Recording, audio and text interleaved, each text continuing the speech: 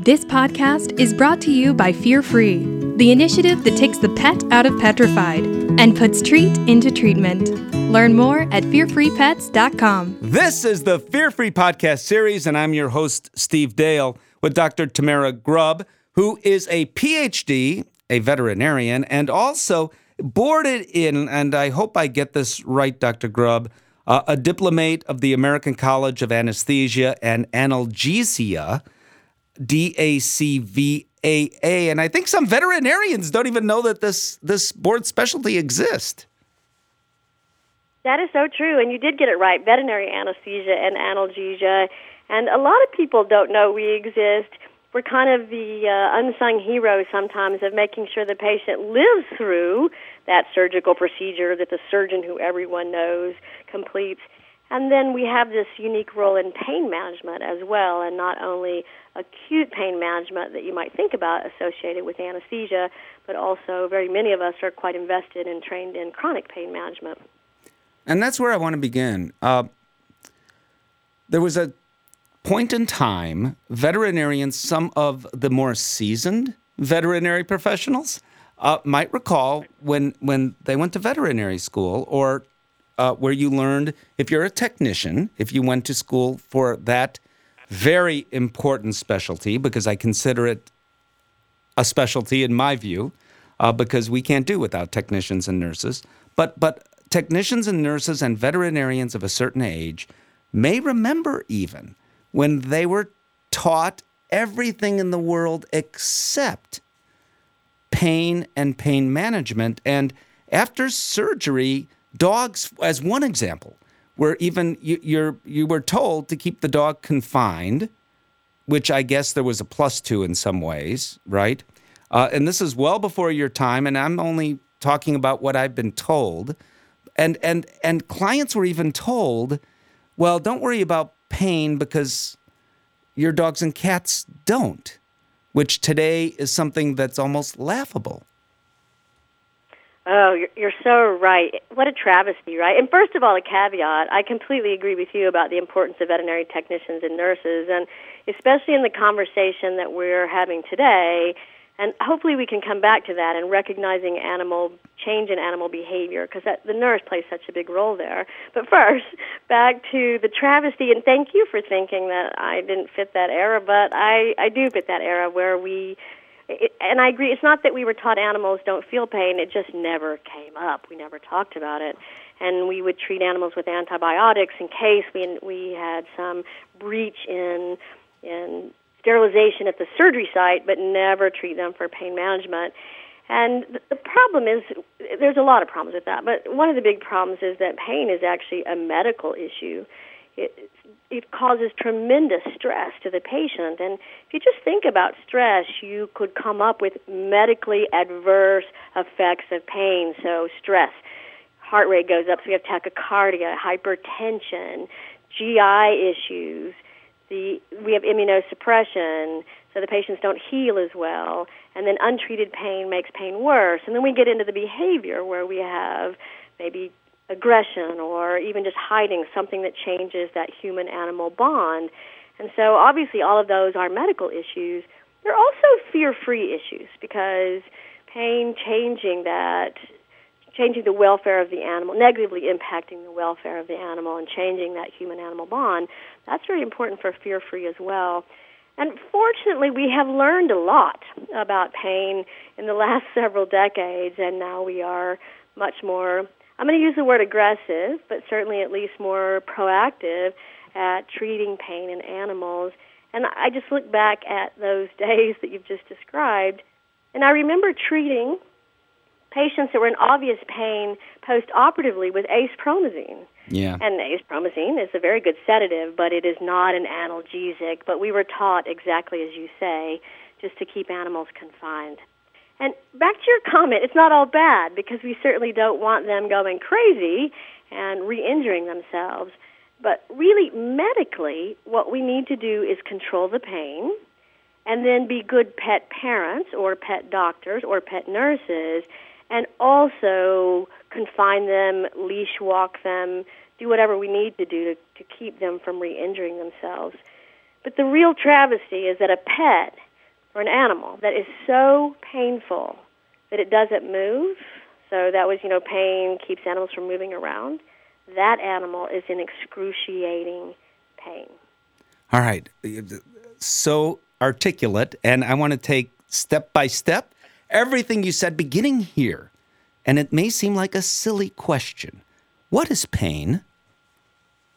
Oh, that's a great question. There are no silly questions, and pain it's a great question, and of course a complicated answer because it's a complicated process and a complicated sensation. And it might not surprise you that the word pain comes from the Latin word pena, meaning suffering. Because if you've been in pain, you probably felt like you were suffering, and we can know that our patients, our pets, are also suffering. Pain is, when we talk about neuroanatomical and physiologic and pathologic processes, pain is, we call it a complex and multifaceted sensation, and that's because there is this pain pathway that's well preserved across mammalian species. And what we mean by well preserved is that it is very similar across mammalian species. It's not exactly the same, but very similar. And that allows us to know that animals feel pain, because this is just science. This pain pathway exists. And the pathway starts out in the periphery, wherever that pain stimulus starts, so in the animal's paw or in its abdomen or wherever that pain stimulus starts. And then it goes through a variety of nerves and receptors and the release of different neurotransmitters until it finally reaches the brain. And that process of taking that pain signal from the periphery to the brain is the scientific description of pain. And pain actually serves a purpose, and pain protects us from injury. So if you step on a dog's paw and it says, ouch, and it moves its paw away really fast, it's protecting itself from ongoing injury. The problem is that once that is done, once that protection is over, pain actually, it's what is described as serves no biologic purpose, meaning it's not protective anymore. So that ongoing suffering, that ongoing pain, that's the level of pain that we need to be treating in our patients. But it's such a hard thing to answer concisely. In human medicine, the definition is pain is what the patient says it is. In veterinary medicine, pain has to be what we understand it to be scientifically, and then what we can see in our patients. But it definitely results in decreased quality of life. It's a negative animal welfare impact, and really, I would define it as suffering. All right, so when you're watching those National Geographic specials on television and you see a lion, or better, a pride of lions, right? And they're all circling 70 zebras. What they're trying to do, aside from looking at a very young zebra, because it's easier to catch a very young zebra, but they're also looking for an animal that's injured. Now, the animals, the zebra, are naturally trying to say, I feel great. I look wonderful. You're going to choose the other guy over there. You're not choosing me, even if that zebra is in pain. That's kind of how nature works, I think. I want you to confirm that and then translate, okay, dogs and cats are still, dogs too, even somewhat hardwired, and for sure cats, not to tell us they hurt. You are so right. And when I see those lions circling those zebras, I have to tell you, I changed the channel. But you're so right about what those lions are looking for, and also what that means to us as veterinarians or veterinary nurses or pet owners, is that animals evolutionarily are, I like the way you put that, they're hardwired to hide pain because they are from wild animals, as you mentioned. And, okay, not our pets that are sitting right here at our homes, but historically they were all wild animals. And predators were looking for the weakest person in the bunch, as you've described. And pain can be a weakness. Maybe the animal is lame. Maybe it's so painful it's just not really aware of its surroundings, so it doesn't see the predator. But that weakness meant that you might be prey instead of predator. And even though we are no longer predators for our pets, our pets are not our prey, they are hardwired to do that, to hide pain from us because it could be a weakness. And when they were wild animals, that obviously served them well. It had a really good purpose. Unfortunately, now that they are our patients and our pets, it's quite detrimental because the animal doesn't show pain. The pet owner, and there are still some veterinarians that say, okay, the animal's not in pain because they're not showing any pain, when really they're just hiding that pain. So what that means now to them, this detriment, is that they don't get the treatment that they need often because they're hiding pain. Now, I think it's pretty well known that cats are really great magicians. They can mask illness, and nobody, sometimes not even veterinarians, unless, the blood work can tell you some things, some other tests that you do, certainly radiographs or ultrasounds can tell you things, but cats are really good at it. I think that's, as I said, fairly well addressed. I've gone to lectures where I've heard veterinarians even say, well, your dogs will tell you. I don't believe that's always true. Oh, no, I think you're absolutely right. Great assessment of cats. And I'm one cat shy of the crazy cat lady. I've got 5 cats, so lots of cat behavior or knowledge to share. But you're right, dogs, I used the example earlier of stepping on a dog's paw and it says, ouch, and it moves away. And quite frankly, a cat would do that as well. If you stepped on its paw, that immediate, intense, acute pain, it actually probably would bite you and scream, not Maybe. just move away, but it would let you know. And again, that's what we call protective pain. That's normal pain, or it's called physiologic pain or adaptive pain. It's normal pain. We need that for survival. But once that pain has gone beyond that survival period, even dogs often hide pain. So let's just say with that injury, there was some ongoing pain. Unless you saw that dog limping, it's no longer going to show it to you, right? It's not going to go, oh, you hurt me. Or if it has something, abdominal pain, for instance, that it can really hide. And we do think animals have headaches. There's no reason anatomically or neurologically that they wouldn't. And have you ever known your dog to have a headache? Well, that's a great... About my dog. So that's but a great... they still hide pain. And, dogs are more like people than cats. Cats are from outer space, and they know that, so that's good. But different dog breeds will show different levels of pain. So, for instance, I have a border collie, and if she's painful, she's going to let you know. She's still going to go out and work her sheep, but she will come in holding her paw up if it hurts. We also have a Labrador, and that dog will fetch a ball, fetch and fetch and fetch and fetch until the pads of its feet are bleeding, right? And that's obviously painful, but it will not stop. So we have to take a little bit into account, too, about breeds and behavior of those breeds. And back to cats, they're much more difficult because they don't mind being sedentary. So if they are limping, you're not going to see it, whereas a dog you might. Cats, they're just totally happy to lay on the couch. So what we have to do, back to the behavior, is also look for signs of behavior in the cat. So in the clinic, maybe it's a cat that came in really happy and it's playing with people outside its cage, and then after you spay it, it's hiding in the back, trying to get under a towel, it's growling, right? There's some change in behavior, and that's an obvious one. They're usually not quite that obvious. And even at home, when owners say, my cat used to jump up into the windowsill to enjoy the sun, and it doesn't do that anymore. That's a change in behavior. But you are right, it's more subtle, and we have to look for it in both dogs and cats. We have to say, this patient might be painful or pet might be painful. What can we do to find that pain? So as a complete aside, you mentioned headaches, and I remember a reader a couple of years ago, several years ago, said, my dog looks for a cool spot to press his head against the wall. Now, I'm not a veterinarian, so I consulted several veterinarians who said, if it's consistently a cool spot, what would you do if you had a headache? You'd look for maybe an ice pack and put it on your head. That's what this dog is trying to do, was the thinking.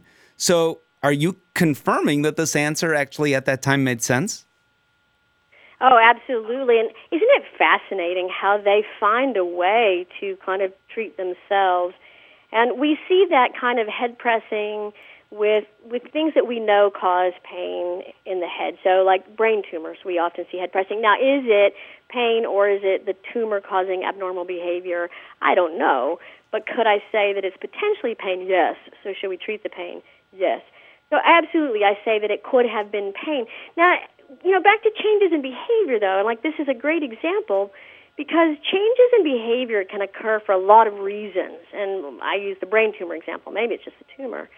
So what we have to say is, could this change in behavior, first of all, is it related to a painful insult or injury, or might it be pain, like this dog with the head pressing? And if the answer is yes to any of those questions, it might be related to pain, then we need to think about what would a pain management protocol look like. And sometimes we just ask the patient if it's painful. So, for instance, with that dog, perhaps giving it a dose of an anti-inflammatory drug, if that was not contraindicated in the dog, and watching for a change or a return to normal behavior. So for a cessation of the head pressing, that's how we sometimes diagnose pain, is asking them pharmacologically. Excellent. I'm glad I brought that up. And, fear-free for clients, pet owners that are listening, pet parents that are listening, Fear-Free Happy Homes has lots of information about it's fearfreehappyhomes.com. And I think it's truly important. We've been pet owners all our lives, and I think a lot of people think, well, I know my dog. Well, how many would pay attention even to the fact that their dog is doing that and then even correlate it to the fact that the dog is in pain, So I think it's actually important that I brought that up. And here's what I want to ask you now. 2 questions at once because I think they're kind of interconnected. So I began by saying, X number of years ago, veterinarians did this. Well, in defense of veterinary medicine, there are many more tools, many more analgesics, many more available today than, say, I'll take 15 years ago just a number out of the, it could be 20 years ago, it could be 12 years ago, whatever that number is. But there are far more choices. So if a client is in hospital, say post-surgery, yes, there are obvious ways that are so obvious that we don't even need to talk about here, that we would know that dog or cat is in pain. But beyond that, and I think the 2 questions are coordinated with one another, and I'm going to add a third layer onto this because I think you can handle it, and that is where does expressing our emotions, simply the veterinary nurse petting the dog, talking to the dog. Maybe the lights are dimmer for cats and dogs. Maybe some music is playing on the background. So does all of that gentle handling and also our emotional care, for lack of a better way of putting it, I know I'm asking you 100 things at once here, but I think they're all correlated. Tell me. I completely agree. And, it's fair to ask me 100 things at once because, as you can tell, I usually answer 100 things, even if you didn't ask it. Well, you're a professor, of course. Exactly. Got to paint a picture. So you're correct on all of those points. And, I agree. We weren't good at pain management, as we've discussed, 15 or 20 years ago. And for one thing is we didn't know that animals felt pain. We didn't really think about it. And for another thing, I completely agree. We didn't have a lot of drug choices, so we might have just ignored it. Well, I don't know. Maybe pain, but hey, let's give an antibiotic because we had some choices there. But we have so many more choices now and so much more knowledge. And it is kind of funny. We still do have clients that come in that might have had a dog for 20 years. And so it was spayed 20 years ago, and it's gone on to doggy heaven. They have their new puppy. They come in, they want it spayed, and we say, okay, and here's the pain management protocol or package. And they say, pain management? You didn't treat my dog for pain 20 years ago. Mm-hmm. We say, yeah, we've learned a lot in 20 years. So many new options. We have more drug options. We know better how to use them, so we know better dosing because a lot of the adverse effects I think we've seen in the past were dose-dependent. So we really have a better grasp at how to treat pain. And we need to utilize more than one drug class. That's another advantage we have with with current knowledge versus just one big dose of an anti-inflammatory drug. Let's give an anti-inflammatory drug and an opioid and maybe a little alpha-2 agonist, right? Let's combine all of these for better pain relief, and we call that multimodal analgesia. Multimodal, more than one mode. Notice it's not called multi-drug analgesia. It's multimodal because that mode might be something like acupuncture or massage, right? It doesn't have to be a drug. So multimodal exactly encompasses what you just described, this compassionate care of the animal.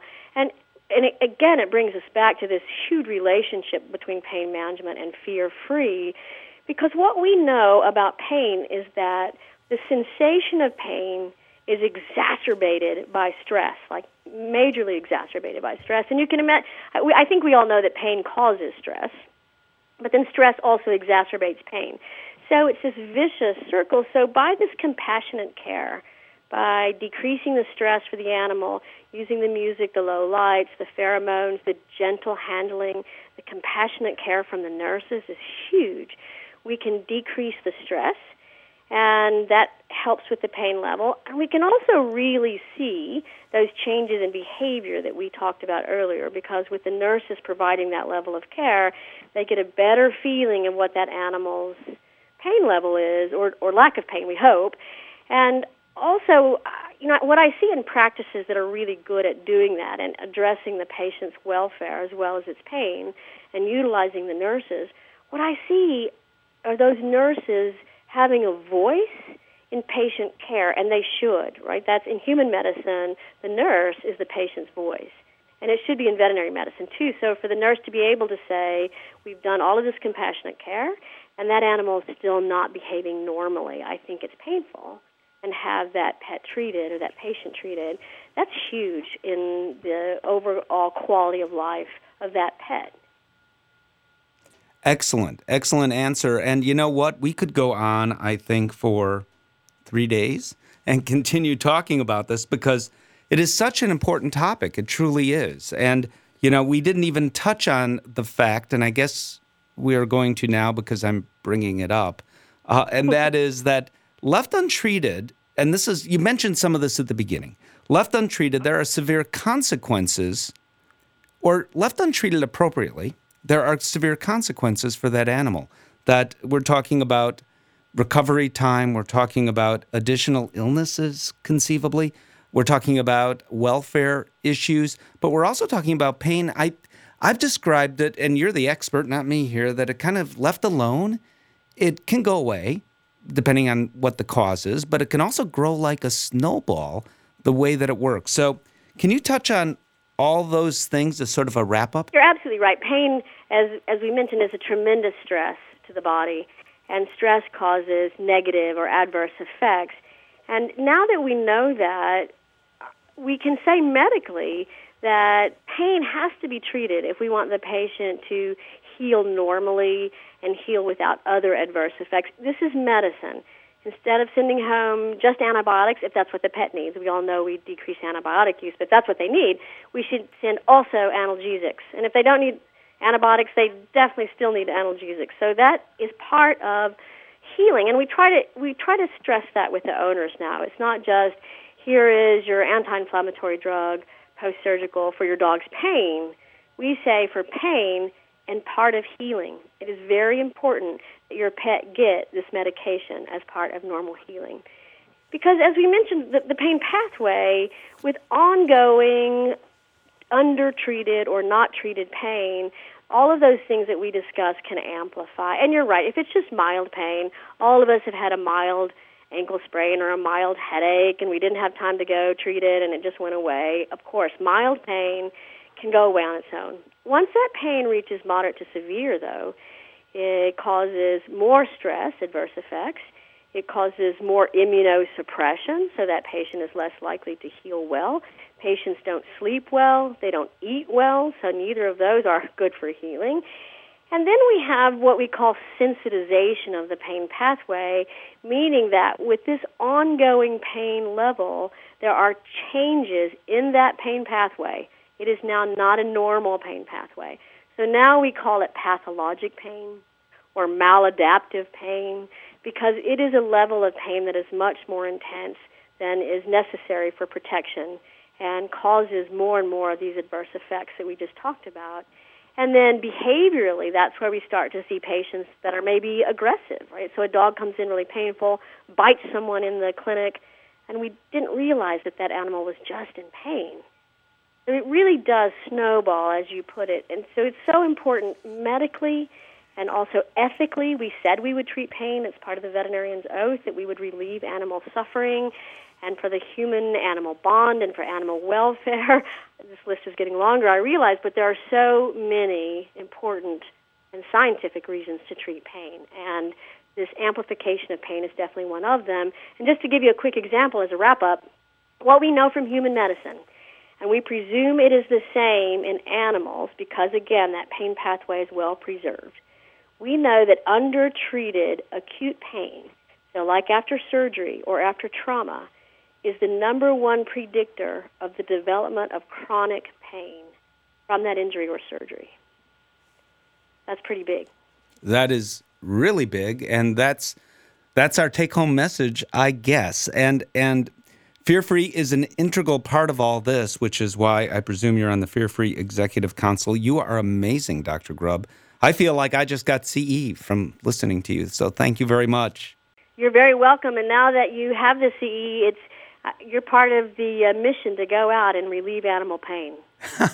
I'll take it on. I accept the challenge. Hey, if you're already registered for Fear-Free, be sure to keep up with all the Fear-Free happenings, access the new toolbox items, and find out all those additional courses at fearfreepets.com. And of course, if you're not registered, find everything you need to get started at fearfreepets.com. If you're a member interested in pursuing veterinary practice certification, get more details on the same site under the Veterinary About section. And if you're a pet owner who just stumbled on this podcast, learn more about the resources we have for you at fearfreehappyhomes.com.